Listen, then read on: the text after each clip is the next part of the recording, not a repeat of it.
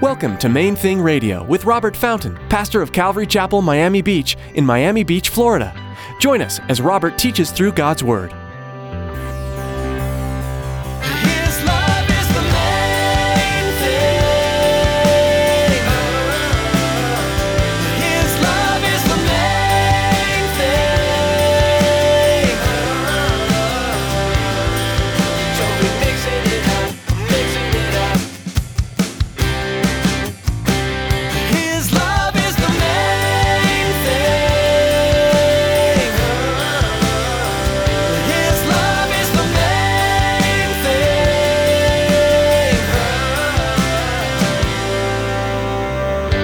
Went to church every week. I was in church every week, but I wasn't in Christ. I was just in church. And there are millions of people like that in our world today. Well, they're in church every week. They're doing the religious duty, but they're not in Christ. They don't know Him. And you'll get all kinds of advice, all kinds of counsel, all kinds of opinions from people who are not in Christ. Be careful. Because the Bible says, if they're not in Christ, who are they in? Say it out loud. The evil one. Just because someone might be in church does not mean they are in Christ. In today's message from Pastor Robert, he teaches us that there are many who go through the religious activity of church, but that doesn't mean they know Christ. We need to be careful about who we listen to and seek out for advice and counsel. Stick around after today's message from Pastor Robert. I have quite a bit of information that I'd like to share with you. Our web address, podcast subscription information, and our contact information. Now here's Pastor Robert in Hebrews chapter 2 with today's message. His love is the main thing.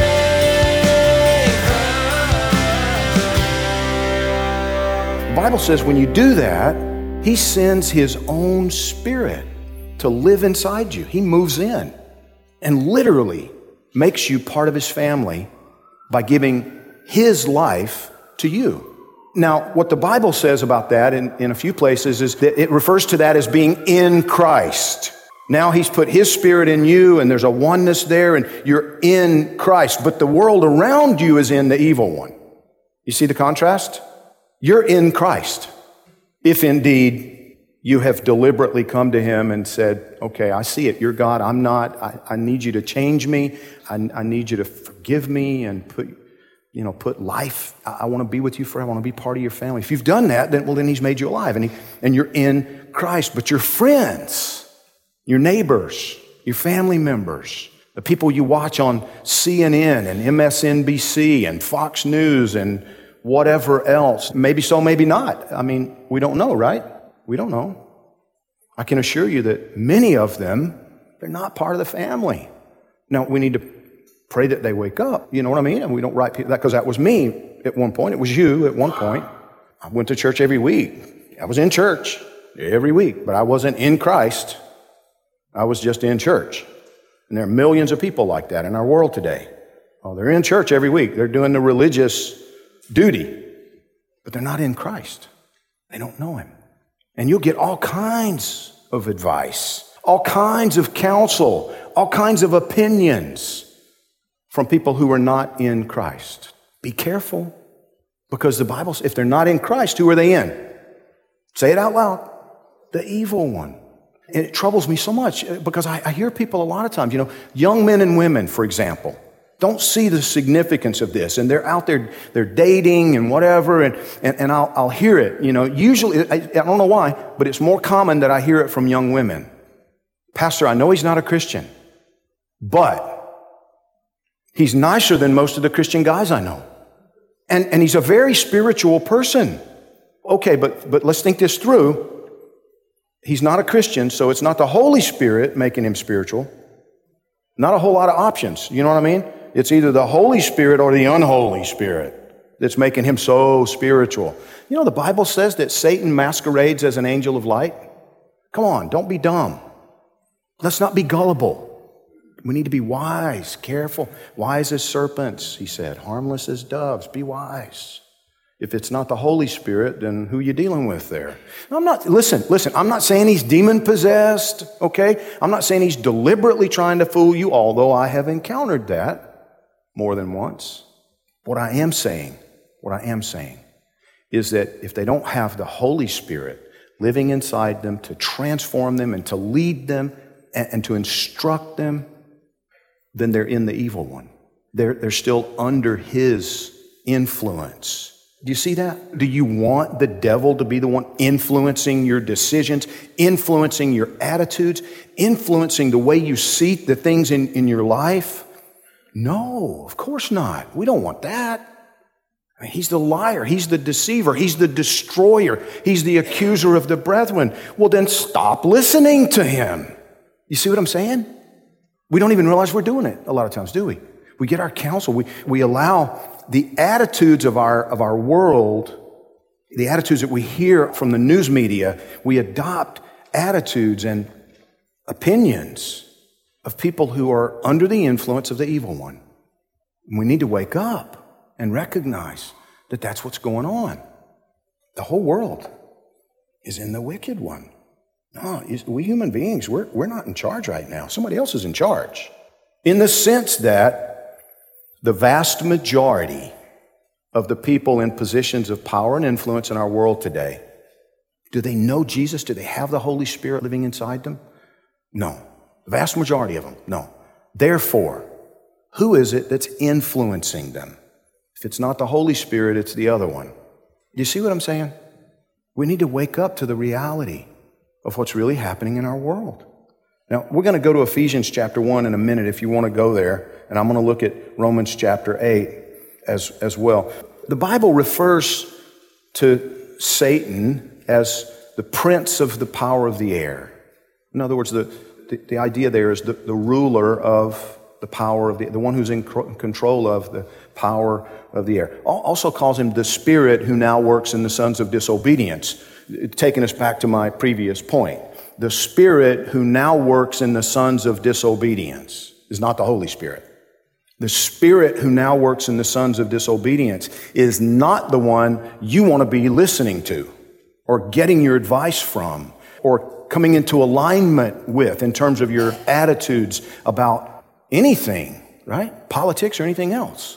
No. You want to be led by the Holy Spirit. Romans 8:16. Says, the Spirit himself bears witness with our spirit that we are children of God. And if children, then heirs. Heirs of God, joint heirs with Christ, if indeed we suffer with him, that we may also be glorified together. And now, I used to think that was the idea of martyrdom. I really don't think that's what he's talking about. I think he's just talking about walking with him through this life. You know, this life is filled with all kinds of trials and tribulations and difficulties and sufferings, and a lot of people are doing it without him. They're doing it more in harmony with the evil one than in harmony with the Lord. And he says, I consider that the sufferings of this present time are not worthy to be compared with the glory which shall be revealed in us.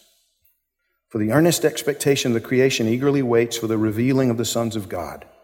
For the creation was subjected to futility, not willingly, but because of him who subjected it in hope. Now, that was what we were just talking about, right? All of creation affected by the corruption, subjected to futility is the way he words it there. But it says, eagerly waiting for the revealing of the sons of God. You and me, our redemption, when we get the new body and all of that's done. When God finishes the work he has begun in you. The Bible says that all of creation is earnestly eagerly waiting for it. You know what that tells me? I got kind of tickled as I was thinking about it. I was looking at my daughter laying on the sofa with our big bull mastiff. And it occurred to me, he may actually know more about our future than we do. We think of them as dumb animals, right? Our pets. I mean, they don't, they're just a dog, a cat. All the creation, earnestly expecting, eagerly waiting for the revealing of what we will be. All I'm saying, okay? All I'm saying is, wouldn't it be interesting to find out that our pets have a greater sense of anticipation and excitement about our future than we do? I believe they do. Based on that scripture. Because, I have to tell you, I've not met too many Christians that are eagerly anticipating what awaits us. Eagerly anticipating what we're going to become when we pass through the curtain to the other side. But the rest of creation, eager. Oh, eager. Because the creation wasn't subjected to futility willingly. And it also, verse 21 says, will be delivered from the bondage of corruption into the glorious liberty of the children of God. Are you looking forward to that? Glorious liberty. You're not experiencing it yet. I don't believe we can even begin to contemplate, which is what he's telling us. He says we know that the whole creation groans and labors with birth pangs together until now. Listen, remember what we've already talked about. God's plan never changed. God, he works one plan. One plan. He only needs one plan. His love is the main thing. His love is the main thing.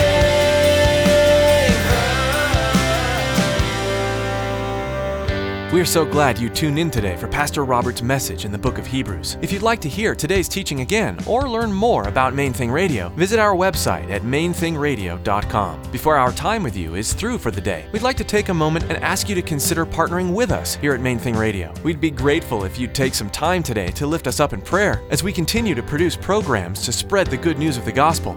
We want to make sure we're listening to our Creator first and following His directions always. Would you also pray for our listeners that each one would allow Jesus to speak truth into their heart? We have one more way you can join in what we're doing here at Main Thing Radio, and Tracy's here with the details. We all know that it's vitally important to support the local church, the place we call home. But it's also very important to support missionaries. Have you ever considered that Main Thing Radio is missionary work? It is. We need your support to continue to share God's Word over the airwaves. Please prayerfully consider financially supporting Main Thing Radio. Log on to mainthingradio.com and click on the donate button. Thanks, Tracy. Any amount you're able to donate is greatly appreciated and useful. Thanks for praying about this, and thanks for listening today to Main Thing Radio.